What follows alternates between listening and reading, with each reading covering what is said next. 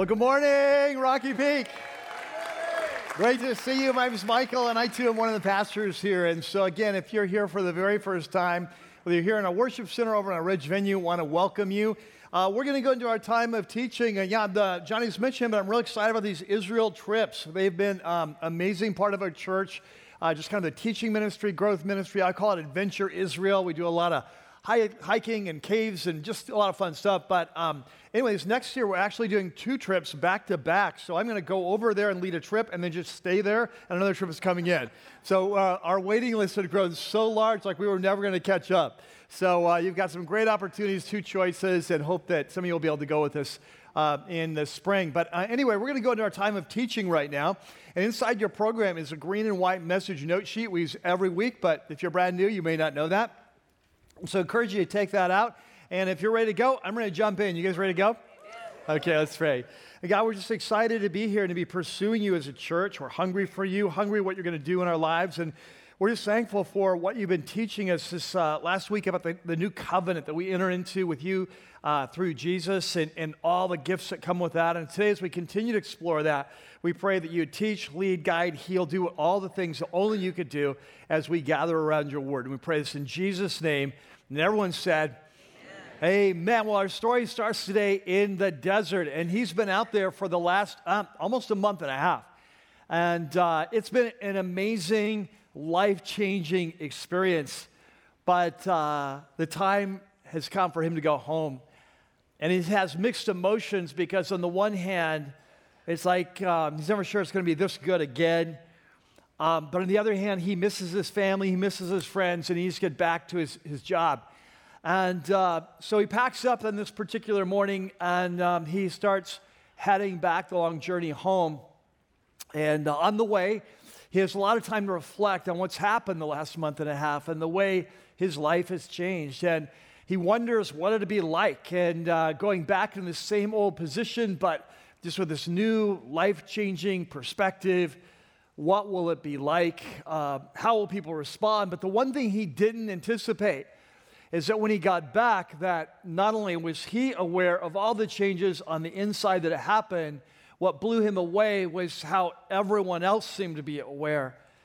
In fact, some of the observations they were making about him and how he changed seemed outlandish. They seemed larger than life. They seemed exaggerated. And at first he thought they were just making something out of nothing. But the more he talked to them, the more he became convinced they were right. So this was a challenge he never anticipated because he thought he'd just come back and, changes happen on the inside, but he'd be able to slip back in his role and figure it out. But that was not the case. Now the question is, how do you change? How do you lead when you've not only changed so much, but people have seen you change so much? Well, today we are continuing our series. This is week 7. We've been in, it's called Metamorphosis Face to Face. And for those of you who are brand new, this is a series that is based on a letter that was written by one of the key leaders of the early movement of Jesus. We call him Paul, the Apostle Paul. He's writing to a group of Jesus followers that he actually led to Jesus about 5 or 6 years before in a major metropolitan city in the Roman Empire. It's what today would be called southern Greece. The name of the city is Corinth. And so the name of the letter is 2 Corinthians. And one of the key words that he uses in this letter is the Greek word metamorpho. And we've talked about this word. We'll talk more about it today. But this is, of course, where we get in English our word metamorphosis from, which describes a slow but radical, maybe even profound change. And this is the word that he uses. And he says that when a man or woman comes into a relationship with Jesus, that they automatically begin to enter into a life-changing process of transformation, supernatural.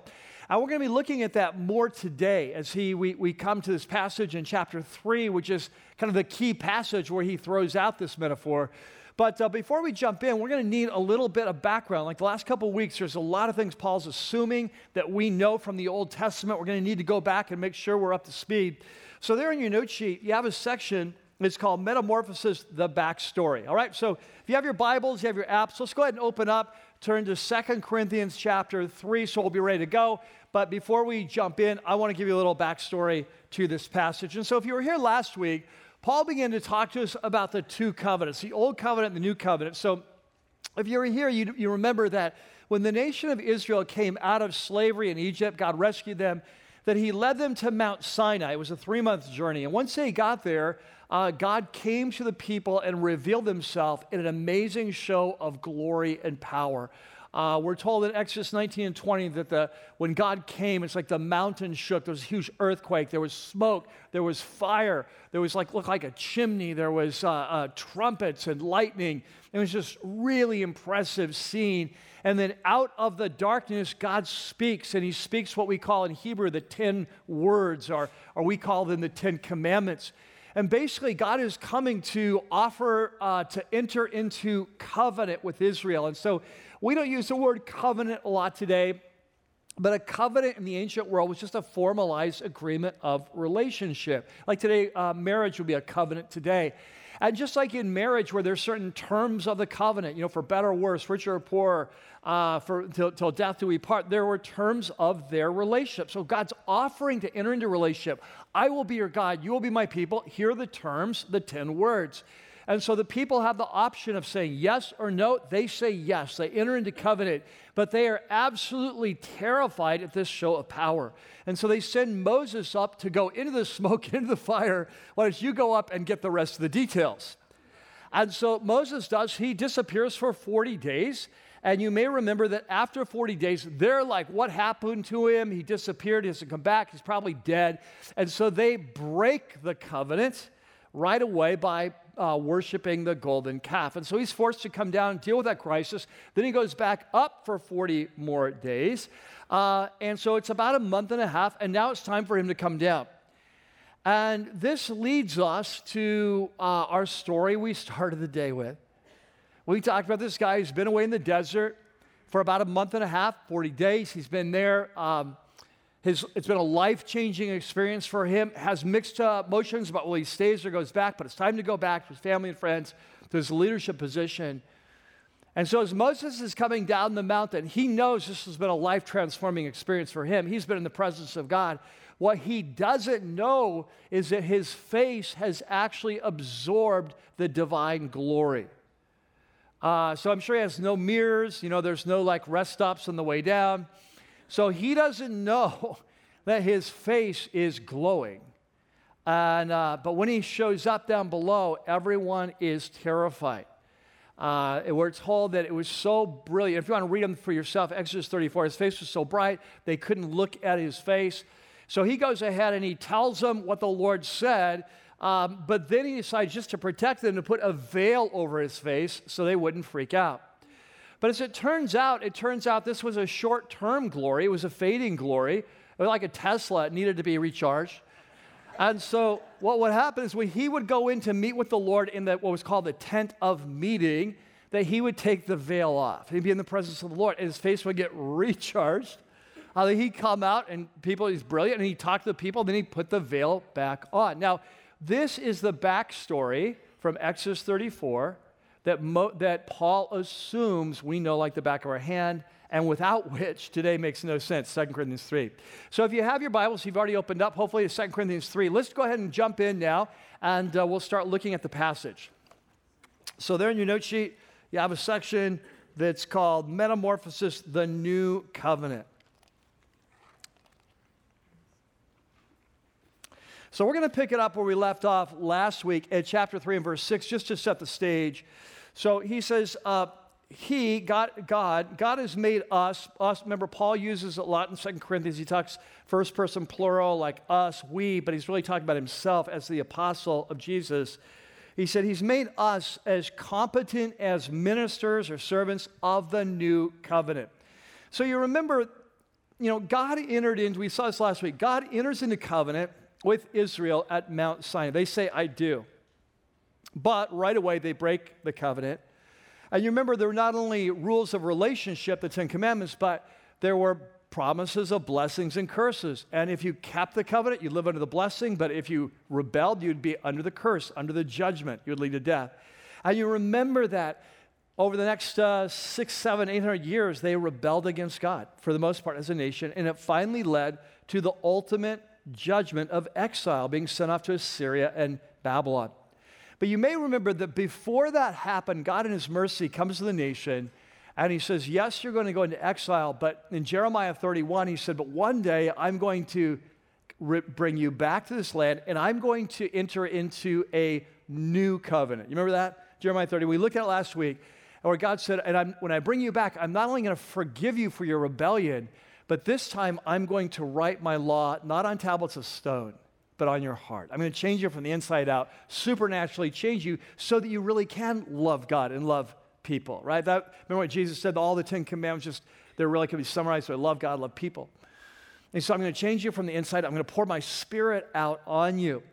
And so last week, Paul started talking about the old covenant and the new, when Jesus came and initiated the new. And so he says here in 3:6 that he has made us, Paul and his team, we've made us competent as ministers of a new covenant, not of the letter, the old 10 commandments on letters of stone, on the tablets of stone, but of the Spirit, the new covenant. For the letter kills, it leads to judgment, not because there's something wrong with the covenant, but because there was something wrong with us as a race. That if you say, here's what you need to do, love God and love people, we can't do that. We're a broken race. We've rebelled. We're drawn to the dark side. So we rebel, and it ends in judgment. So the old covenant, he said, the letter kills, but the new covenant, the Spirit gives life. So now we're ready for this new passage today. So he's going to continue on today to compare the old covenant and the new, and in particular, talk about how much better or much more glory is the new than the old.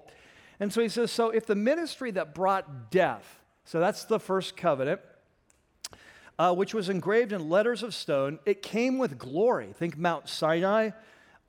So the Israelites could not look steadily on the face of Moses because of its glory. See Exodus 34. Transitory though it was, even though that glory was fading, both the covenant and in the face of Moses, will not the ministry of the Spirit, this new covenant, be more glorious? And if the ministry that brought condemnation was glorious, how much more glorious is the ministry that brings righteousness, not only forgiveness, but changing us from the inside out so we truly be the people we are created to be. For what was glorious, the old covenant, has no glory now in comparison with their surpassing glory. So in other words, I don't know if you've ever been out at night, maybe in the desert at night or in the Sierras at night, somewhere beautiful at night, it's like an undeveloped area, and the night sky is so bright. And if you've ever been out when there's a full moon, it is amazing. It is so bright. There's been times you just look around for where the light. It's like there's got to this can't be natural. It is so bright, but I don't care how bright the moon gets, how glorious it is. That when the sun rises, the sun is so much brighter. That glory passes away. And so what Paul is saying is that, the first covenant was amazing. It was just God coming and choosing Israel to be his people and reveal. It came with glory. But the covenant that now, the new covenant, Jeremiah prophesied coming with Jesus, it's so much better that it's like it robs the old. It's like it's just surpasses the old, eclipses the old.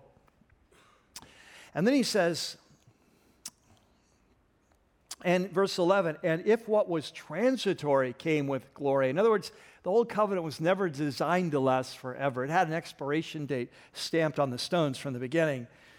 It says, how much greater is the glory which lasts? This new covenant we've entered into with God through Christ, it will go on forever, and it will lead to greater glory when Jesus comes back and we're made like him and so on. And so he says, therefore, verse 12, since we have such a hope, we're so clear on this future that's coming, we are very bold. Now remember what we've learned. In 2 Corinthians, it doesn't matter what chapter you're reading, there's always the backdrop of criticism of Paul, questioning his leadership. Are you a real apostle? And here we see it again. There apparently was criticism going on of Paul that he was just too bold a teacher. He was too confident a teacher. He's too passionate about this new covenant. And hey, you need to be more sophisticated, not so worked up. And he's like, listen, this is why we're so bold, because we're so clear on who Jesus is and this new covenant and the reality. It's hard. And when he gets to chapter 5, he says, if we're out of our mind, it's for God. If we're in our right mind, it's for you. It's like he's passionate about this, right? And he says, and then he says something really interesting. He says, in fact, we're not like Moses. So Paul's the conduit of the new covenant, Moses of the old. He said, we're not really like Moses, who would put a veil over his face to prevent the Israelites from seeing the end of what was passing away. Now, this is really interesting, because if you go back to Exodus 34 and you read the account of the veil, there's nothing said in there about putting a veil on to prevent them from seeing that the power was going away. If you were to go back there and read it, all it says is that he put the veil on because they were terrified. He scared them to death. And Paul's introducing something new here. He says there's actually something else going on. And he doesn't say a lot about this, so I don't want to make more of it than it is. He doesn't go into it. But it seems like what he's saying is that Moses put a veil on not just to protect them, but to maybe so they wouldn't know that the glory was fading away. And you say, well, let's just go with that theory. Let's say that it is. Why would he do that? Well, I want you to imagine. I come out this morning, and my face is like brilliant, right? I come out, and you're like, oh, it's crazy. Get my sunglasses, put it on. I can't even look at him. And then Dre comes out and says, hey, I just feel like I need to explain what's going on here. That, Michael's been fasting for the last 3 weeks, and he's just been with Jesus, and his face is just crazy. He's just coming out here. And so, if you don't mind, we're just going to have sunglasses required at all future services because, So let's say that's the case. Now, let's say that I go to start teaching, and I say, hey, I just want to share with you what Jesus shared with me for our church this week. Do you think you might be paying a little closer attention than you are right now? Yeah, it's like you're obviously been with the Lord, right? You're speaking for him. And it may be that Moses is like, hey, this is not all bad. And so he goes in, gets recharged with the Lord. He takes the veil off, goes in, gets recharged. And when he comes out, he's just got full charge. He can go 250 miles. But Paul's going to use this incident with Moses and the veil as like a spiritual analogy, a parable, a metaphor. And it's really incredible. So his first application in the medical is, hey, Moses, when he was with the glory in the first covenant, he put a veil on. People couldn't see it. He said, we are ministers of the new covenant. Veil's off. We're full on. We're bold. But second analogy is really interesting. He says, you know what? The reality is, because Moses put the veil on, he got to see the glory. He'd take it off. And he was transformed. But the people didn't get to see the glory. They just see it short term when he talked, but then they wouldn't get to see it. And so they weren't really transformed.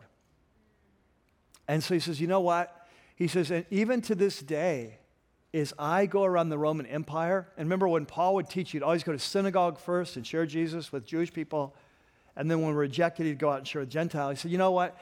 What I find today is that when I'm out teaching and like in the synagogue and I'm opening up the Old Covenant, remember the Old Covenant's the Old Testament?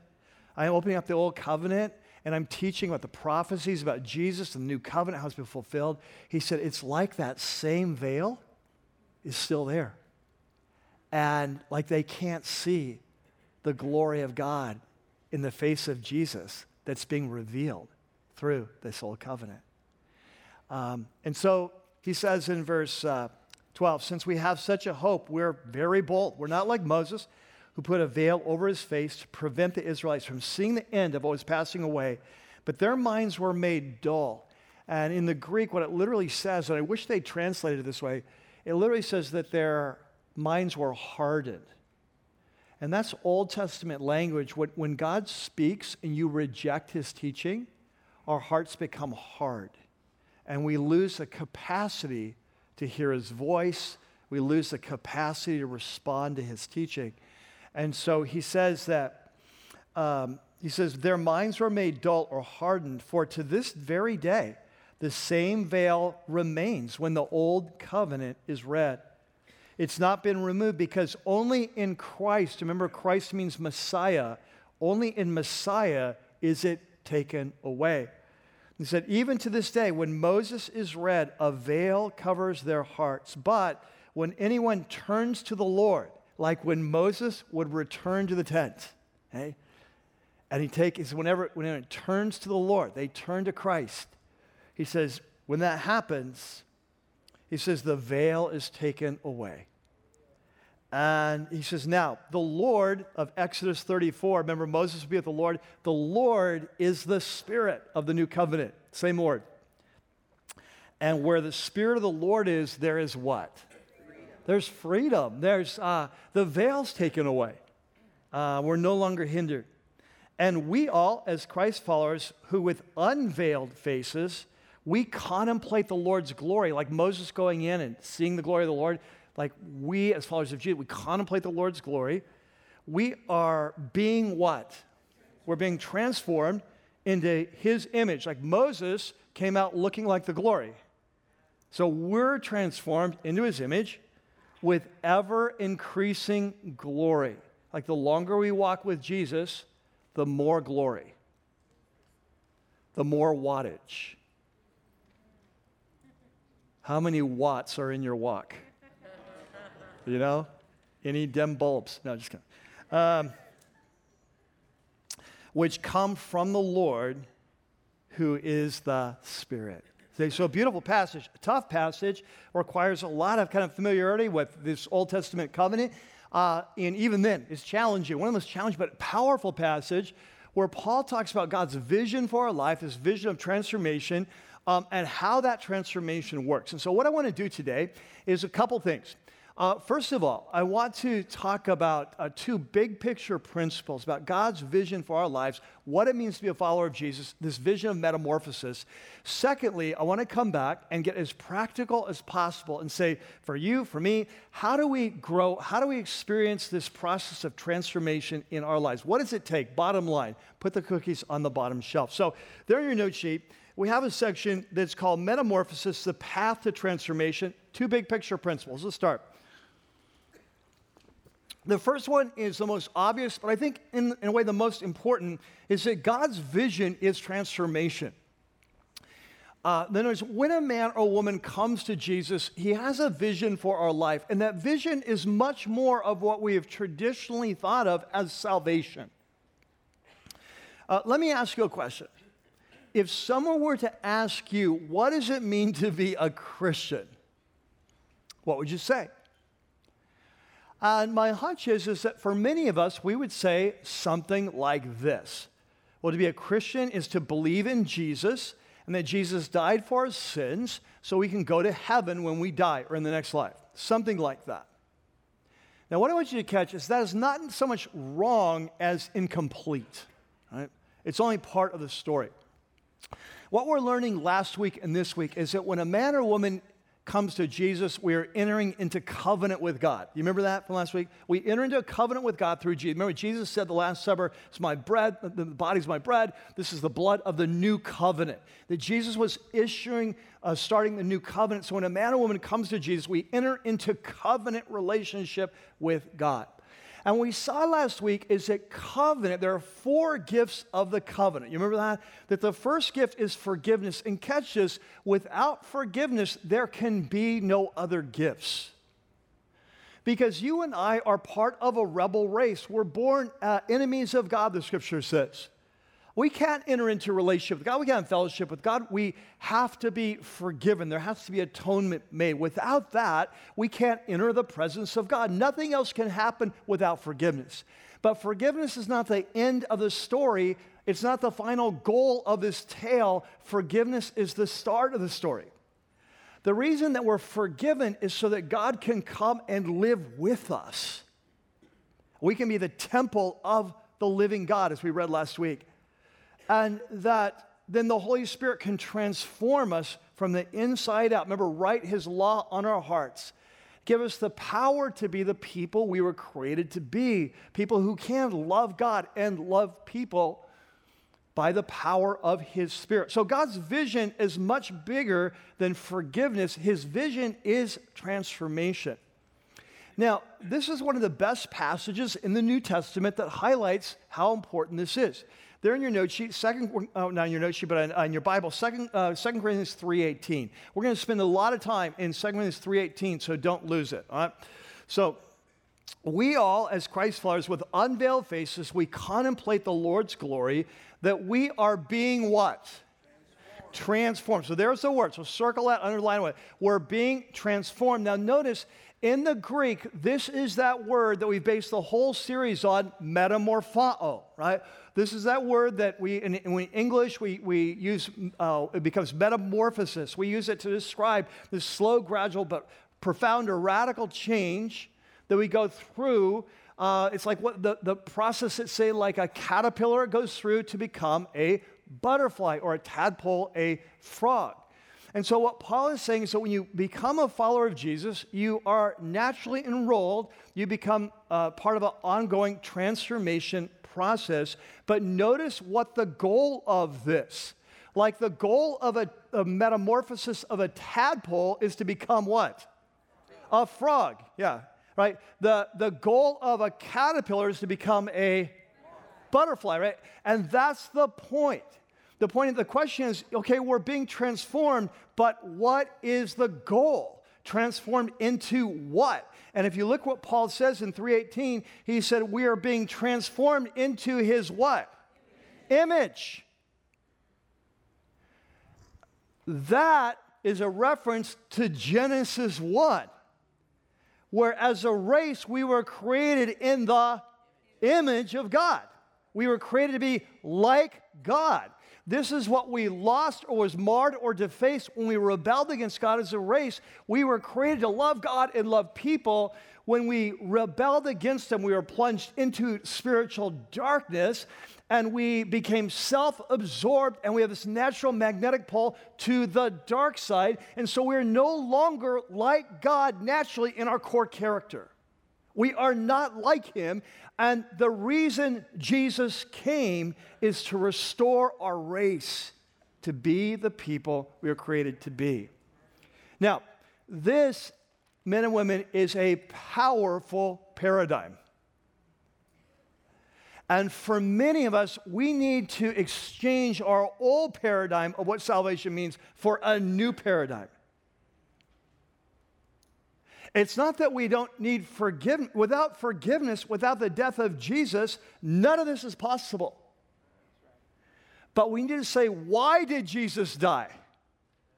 Not just so we could be forgiven, but so we could be renewed and transformed to be like our Creator again. And once you see this, it changes your whole approach to what it means to be a follower of Jesus. If you have the wrong target, you'll hit it every time. Like, we need to put the right target on the wall. And the target is we're transformed to be like our Creator again. Now, once you put on this transformation glasses, then you begin to see it throughout the Bible. So, for example, there in your note sheet, I put just a couple verses from the New Testament. There's many more, but I just used a couple because these actually use the same language of image. But like Colossians 3:9, Paul says, do not lie to each other, since you've taken off your old self, your old identity, with its practices, and you put on a new self, which is what? Being renewed. Underline that. Ongoing process. We'll talk about that later. It's being renewed. It's being renewed in what? In knowledge, right? So remember when I said when we rebelled against God as a race, we are plunged into darkness. If we're going to be transformed, the light has to get turned on. We'll talk more about that later. But notice the goal, which is being renewed in knowledge in the what? In the image of the Creator. This is the goal. Paul says, hey, stop lying because you've come to Jesus. You put off your old self. You're putting on your new. And that new self is being renewed, ongoing process, so you become like your Creator again. Look at the next verse. From Romans 8. Of course, Romans 8 comes at the end of, 8 chapters of Romans, where Paul is giving the big picture story of creation, rebellion, redemption, new creation. And as he comes to the end of that passage, he says, for those God foreknew, he's talking about us as believers. He knew us before time.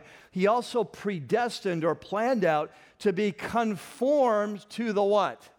The image of his Son, catch this, so that he might be the firstborn, like the first kid, among many brothers and sisters. I'm going to say God's vision is to create a new humanity, a new race, a race of people that are like our big brother Jesus.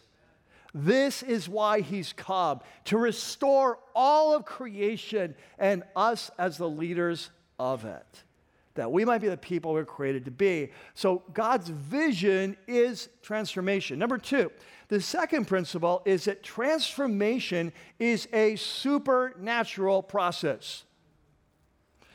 And every word in this is important. Transformation is our key word, but it's a supernatural process. I want to focus on those two words, supernatural and process. Let's take them in reverse order. Let's start with process.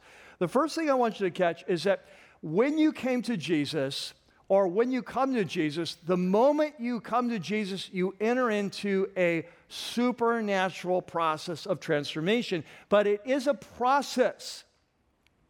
In other words, a caterpillar doesn't become a butterfly overnight. A tadpole doesn't turn into a frog overnight. There's a process. And in our lives, as we listen and follow the leading of the Holy Spirit, one day at a time, one step at a time, we are going through an ongoing process. And I want to point this out. If you look at 3:18 again, 2 Corinthians 3:18, look what he says. He says, we all with unveiled face, we all contemplate the Lord's glory. And look what he says. We are what? We are, okay, I moved too fast. All right. 2 Corinthians chapter 3, verse 18. Remember the one I said we're going to spend a long time there? Don't lose it. That one. All right. 3:18. Here we go. Just follow along.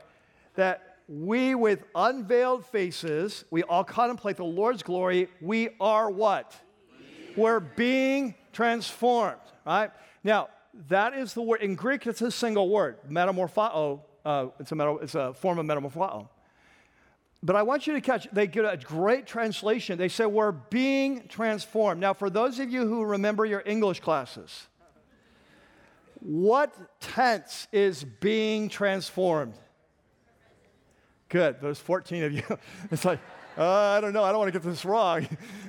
Yeah, it's a present tense. It says, we are being transformed. He doesn't say, you were transformed. Past tense. He doesn't say you will be transformed, future tense. He says you are being transformed in the here and now. On June, what's this? June the 9th? Yes. Okay. What? Yes. Oh, I said no. Like that's going to be. Okay. June the 9th, right? 2019.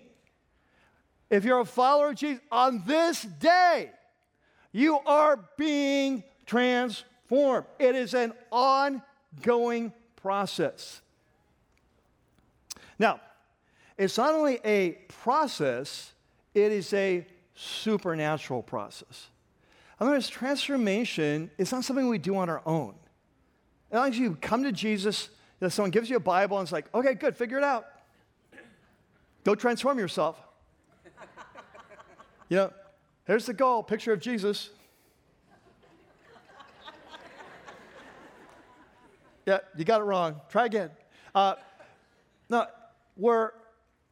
it's a supernatural process. This is something God does. And I want you to look again, same verse, 3:18. Hopefully you're still there.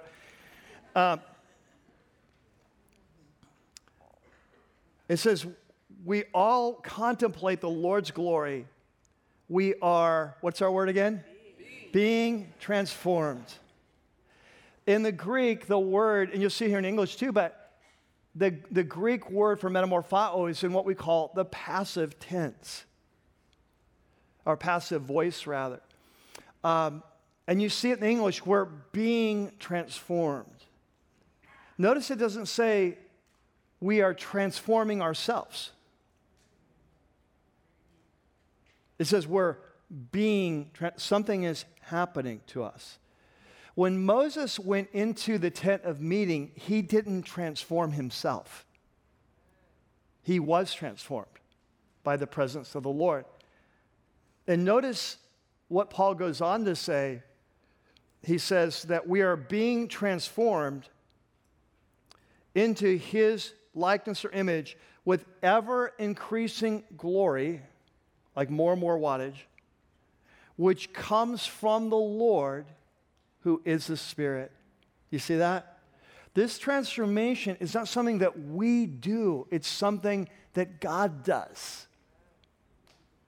But I want to make a very important statement, but that doesn't mean it happens automatically. Just because it's supernatural, it's not automatic.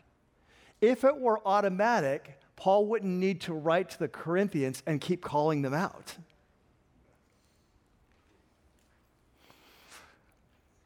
So when it comes to transformation, here's how it works. God initiates, we cooperate. God initiates, your job is not to come up with a vision for your life. Your job is not to figure out, no. God has a vision for your life. He's in charge of the transfer. He will initiate, he will lead, he will guide, but your job is to cooperate. This is what the Corinthians were not doing. They were not cooperating with the Holy Spirit. They were resisting the Holy Spirit. So this raises a question then. Okay, so in our lives then, what does it take to experience this supernatural transformation?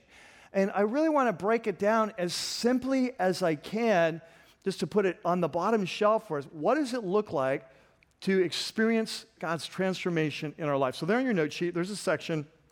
It's called Metamorphosis. What's it take? And I want to just get as simple as possible, break it down. Hopefully this will be very helpful. Number one, the first thing it takes, if you want to experience transformation, you want to become the person you're created to be, you want to become like King Jesus, you want to be like your Creator, you want to be transformed, the first thing it takes is a willing heart. It starts with an attitude of mind or heart that really, truly wants the will of God in your life. This is where it starts. That you may not know exactly what God's will is. You may not know exactly what He wants from you, but what you do know is whatever He wants, you want that. That you're willing. Now, Jesus said something very profound in John chapter 7. When Jesus came, I think it's hard for us to relate to this sometimes. We lose touch with this. But when Jesus came, His teaching was very radical. It's very different in many ways than the teaching of His day. And so for the average Joe Blow on the street, it's hard to know whether to trust Him or not. He's doing all these miracles. That's really cool. So yeah, it seems like He's from God, but His teaching is really different than what I've been taught my whole life. And so how do I know if this guy's a false prophet or really sent from God? And Jesus understood that. And so this is what Jesus said. He says, anyone who chooses to do the will of God, catch that. And who chooses to, we say, I don't know whether Jesus is telling the will of God or the Pharisees are telling. I don't know, but what I know is that whoever is teaching the truth about God, I want in. That I choose it. I choose the truth. And God, if you'll show me whether Jesus is the truth or the Pharisees are the truth, I will choose to do your will. I just need discernment. I just need enlightenment. He says, anyone who chooses to do the will of God will find out whether my teaching comes from God or whether I speak on my own. You catch this, very profound. Jesus says discernment is more about our heart than our head. Spiritual discernment is more of a heart issue than a head issue. If our heart is in the right place, we truly want to do whatever is His will, then we will discern it. I love the way in the Greek it puts this, and you can see this in the New American Standard translates it this way, but in the Greek what it literally says is, if anyone is willing to do my will, then he will know. You catch that, how profound it is? If anyone's willing to do my will, he'll know. Many times in our life, we come to God, we ask Him to intervene, we ask Him to teach us, lead us, give us wisdom, direct us, help us make this decision. But the reality is, we don't really want to know. What we want is for God to tell us that what we want is right. And so if He tells us what we want, that gives us great confidence and peace. And I'm praying about this relationship. I'm praying about my finances. I'm praying about my career. I'm praying about this move. And I really want God to speak because I want to know that what I want to do is the right thing and so I can feel good about it. But here's the reality. What I found over life, you see it in Scripture, is that God speaks to those who are ready to listen. And many times we're just fooling ourselves. We're asking God to speak, but we don't really want to do His will. We just want to be affirmed in our will. And if He happens to say what we've already want to do, we say, thank you very much. And if He doesn't, we go, can't hear that. Can you kind of... Right. I'll tell you what, when someone comes to me and says, hey, there was a time in my life I was growing and the Word was coming alive, and I loved going to church, and I loved worship, and I loved serving, and I loved reading the Bible on my own. I was just really growing, and it's all gone now. My life was spiritually dead. I go to church. I get nothing out of it. I read the Word. It's like sawdust in my mouth. I just lost the zeal. It's like God's not speaking. My question is, if God were to speak, would you obey Him? Because often when that dynamic happens, the reason we've gone into a time of not hearing from the Lord is because way back here, there was something we said no to. There was something here that we said no to. And we no, that's too much. That's too big a cost. I can't buy that. I can't believe that. I can't believe God would be that. Whatever it is, we've said no. And spiritually, the light has been going out ever since that time. We'll come back to that more later. So, first of all, it starts with a willing heart. Do you really want to know? Do you want to be transformed? And are you willing to do whatever God shows you to do it? Are you choosing God's will? Number two, the second requirement is a renewed mind. Now, we've talked a lot about that in this series, and that's by intention. I want to drill this home, that if we want to be transformed, that we have to be renewed in our mind. Remember what we learned, that when we rebelled against God as a race, that we went into spiritual darkness. And so many times, the Bible describes coming to Jesus. In fact, Colossians 1, it says we are transferred from the kingdom of darkness to the kingdom of light. That our transformation corresponds to the Holy Spirit opening our eyes, a new light, new understanding coming in. And so in Romans 12, this is a famous passage we've been looking at. It's the only other place in the New Testament where Paul uses the word metamorphao, again, transformation. And he says, do not conform to the pattern of this world. Now, we're going to break down a little bit more than we have before. Do not conform to the pattern of this world. That word for pattern in the Greek is the word schema. It's where we get our English word scheme, a schematic, architectural blueprints, right? In other words, he says, hey, this world has a scheme. It's got a mindset. It's got a worldview. It's got a way of seeing life. And he says, do not conform like Jell-O to the pattern of this world, this culture. He said, but be transformed, metamorphosed. And he says, and that happens by the renewing of your mind. So how does that happen? How do our minds get renewed? Our minds get renewed as the Holy Spirit turns on the light in new areas of our life, and we can see the truth about life. And as we do, it's like, oh, that's how you do a marriage. Oh, that's how you handle a relationship. Oh, that's how you treat a woman that you're dating. Oh, that's how we approach work. Oh, that's God's vision this is how I grow. And as the Holy Spirit turns on the light, our minds get renewed. And as they get renewed, then we're able to experience, as he says, the will of God, which is good, it's pleasing and perfect. So God has a will, it's good, pleasing and perfect, but in order to experience it, we have to be not conformed to our culture, but transformed by the renewing of our minds. And the question is, how does the Holy Spirit turn on the light? How does he enlighten us? And the answer is the Holy Spirit is incredibly creative. He speaks to each of us in the way we hear him best, and he's incredibly creative. Have you ever had that experience of you've been praying for direction about something and you're taking a shower and all of a sudden it comes? Just boom, it comes, right? You're driving down you're in here in worship, and God just meets you in a powerful way and affirms truth or opens up truth. You're talking with a friend, and they share something that God's been teaching them, and it clicks and it begins to work in your mind. In the next few days, you think of more and more, and you begin to see the application in your life. Maybe you have a dream, and God gives you a supernatural dream, and it gives you great insight into your life, what He's calling you to do. Maybe it's a vision. Maybe it's a prophetic word. Maybe the Holy Spirit speaks to your heart, or He speaks externally. The Holy Spirit is incredibly creative at how He opens up our eyes to spiritual truth. But the primary and number one and most important tool that the Holy Spirit uses to renew our minds is His Word.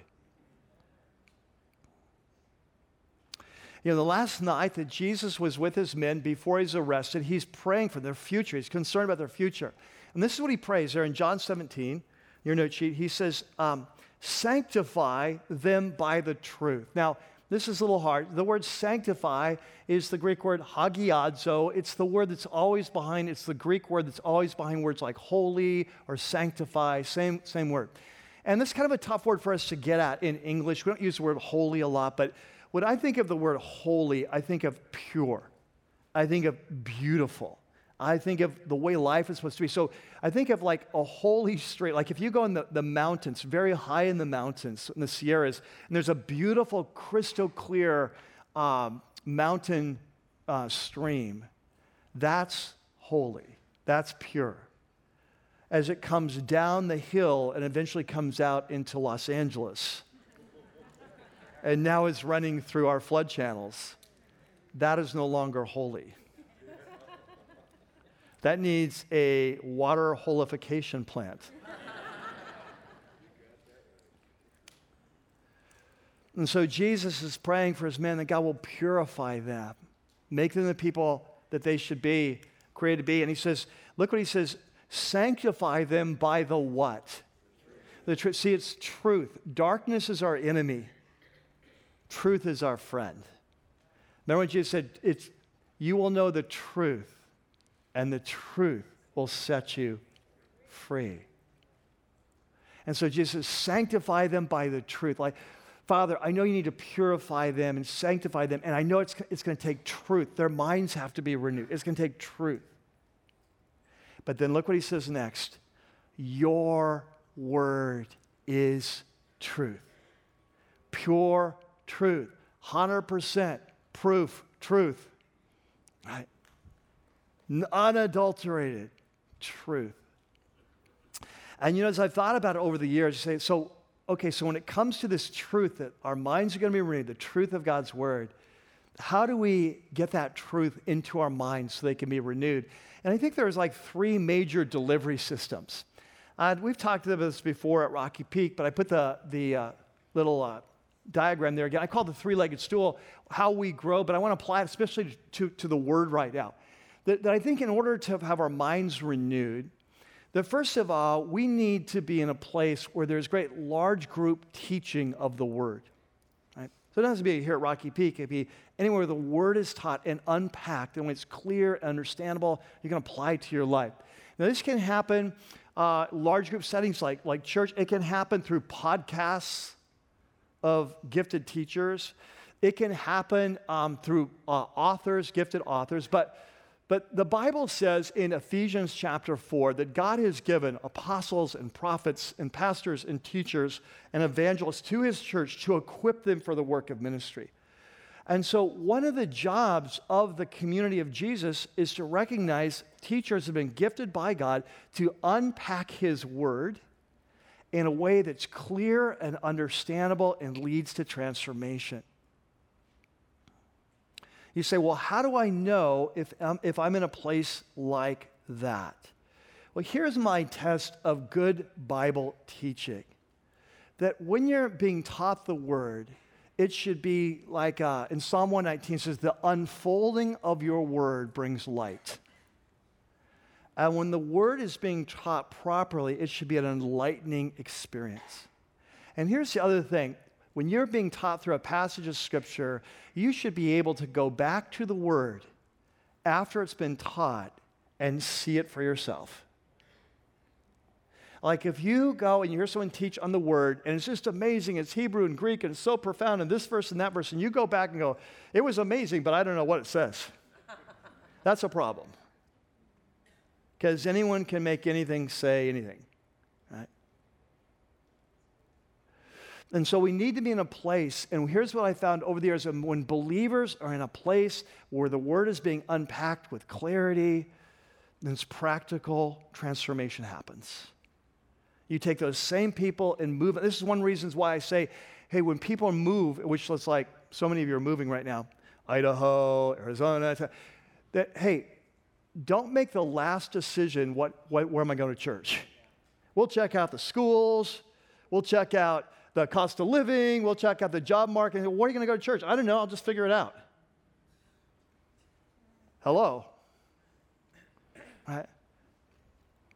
It's so important. We're in a place where the word's being unpacked in a way that we can understand it. It's clear, and enlightenment is happening, and we sense it. We sense the Holy Spirit teaching, and it's giving us truth to live on. Okay? And the second thing, we need small groups.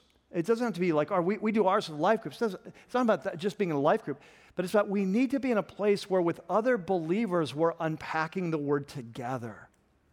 You know, this year, Lynn and I have been in an amazing life group, and it's been so beautiful to see the transformation that's happened there. But one of the reasons is everyone's so hungry to grow, open hearts, and to be really radically honest and vulnerable, and just to share our journeys as we unpack the word together, as we share, and we learn from one another.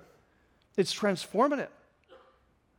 And then third, of course, we need that one-on-one time with God. There's no substitute for that, where we can go before God. Again, I call it my island of tranquility in the sea of chaos.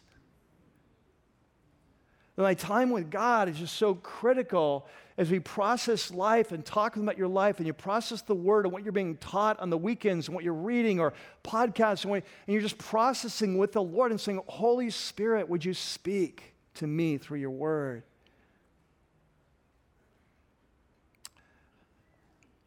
And can I tell you this, that the world is coming at us 24/7, is it not?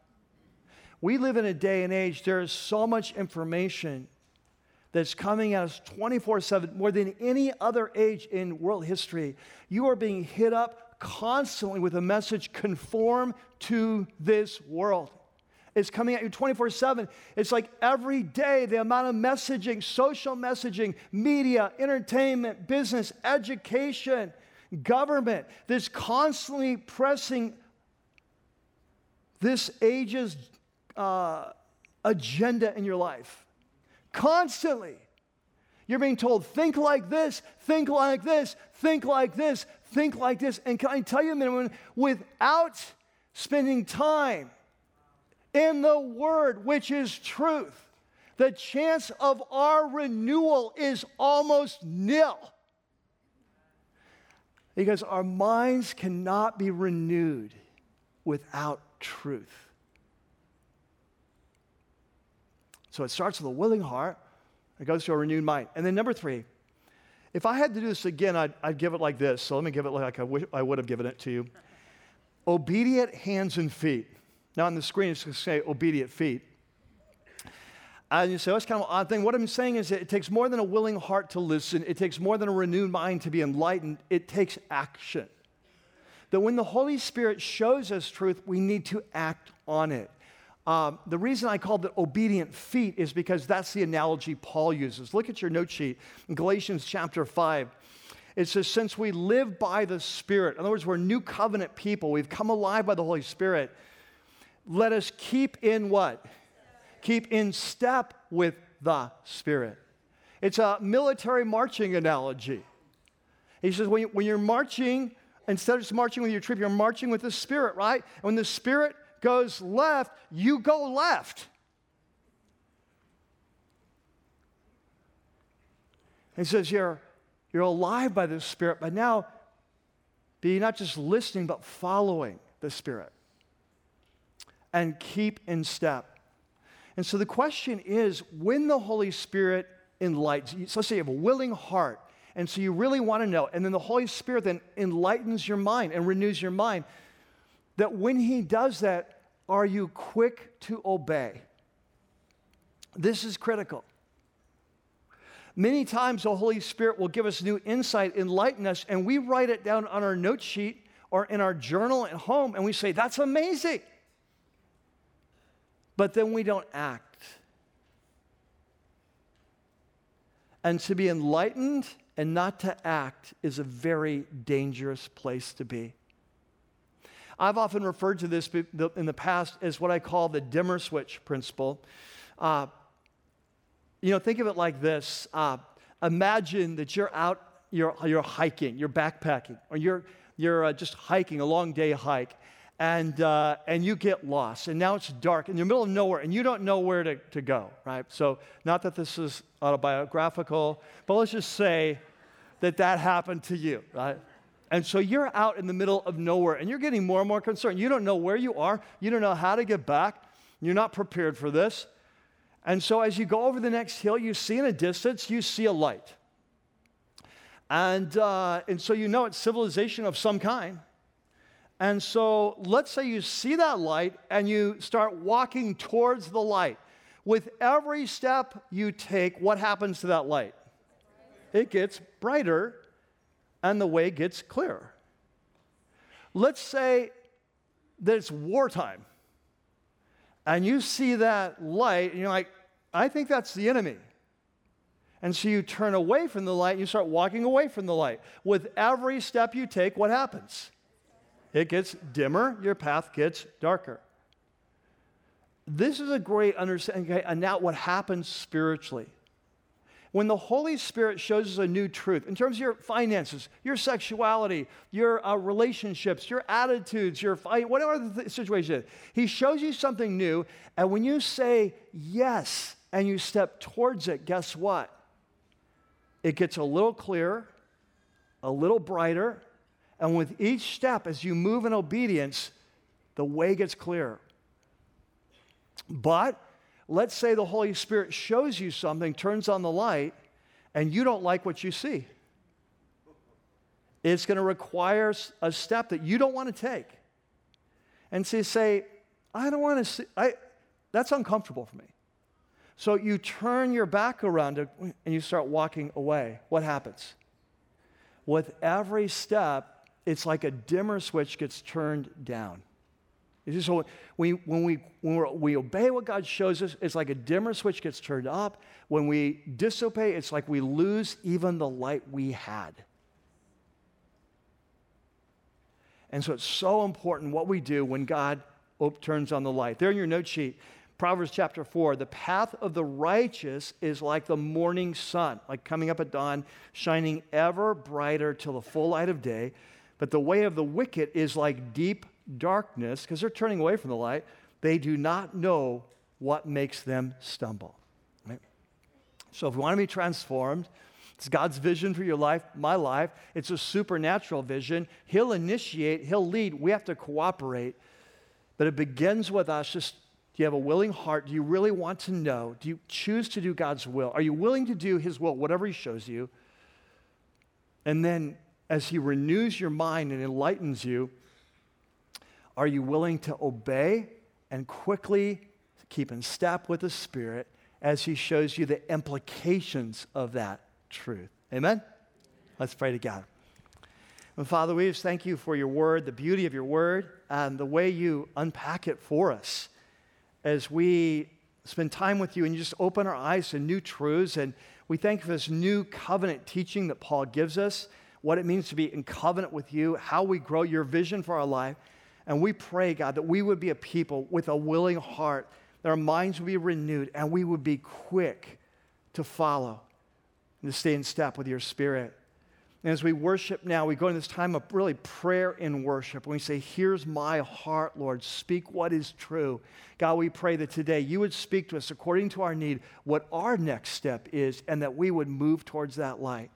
And we pray that as we bring You our tithes, our gifts, our offerings, You'd use these to create a place where transformation can happen. We pray this in Jesus' name. Amen.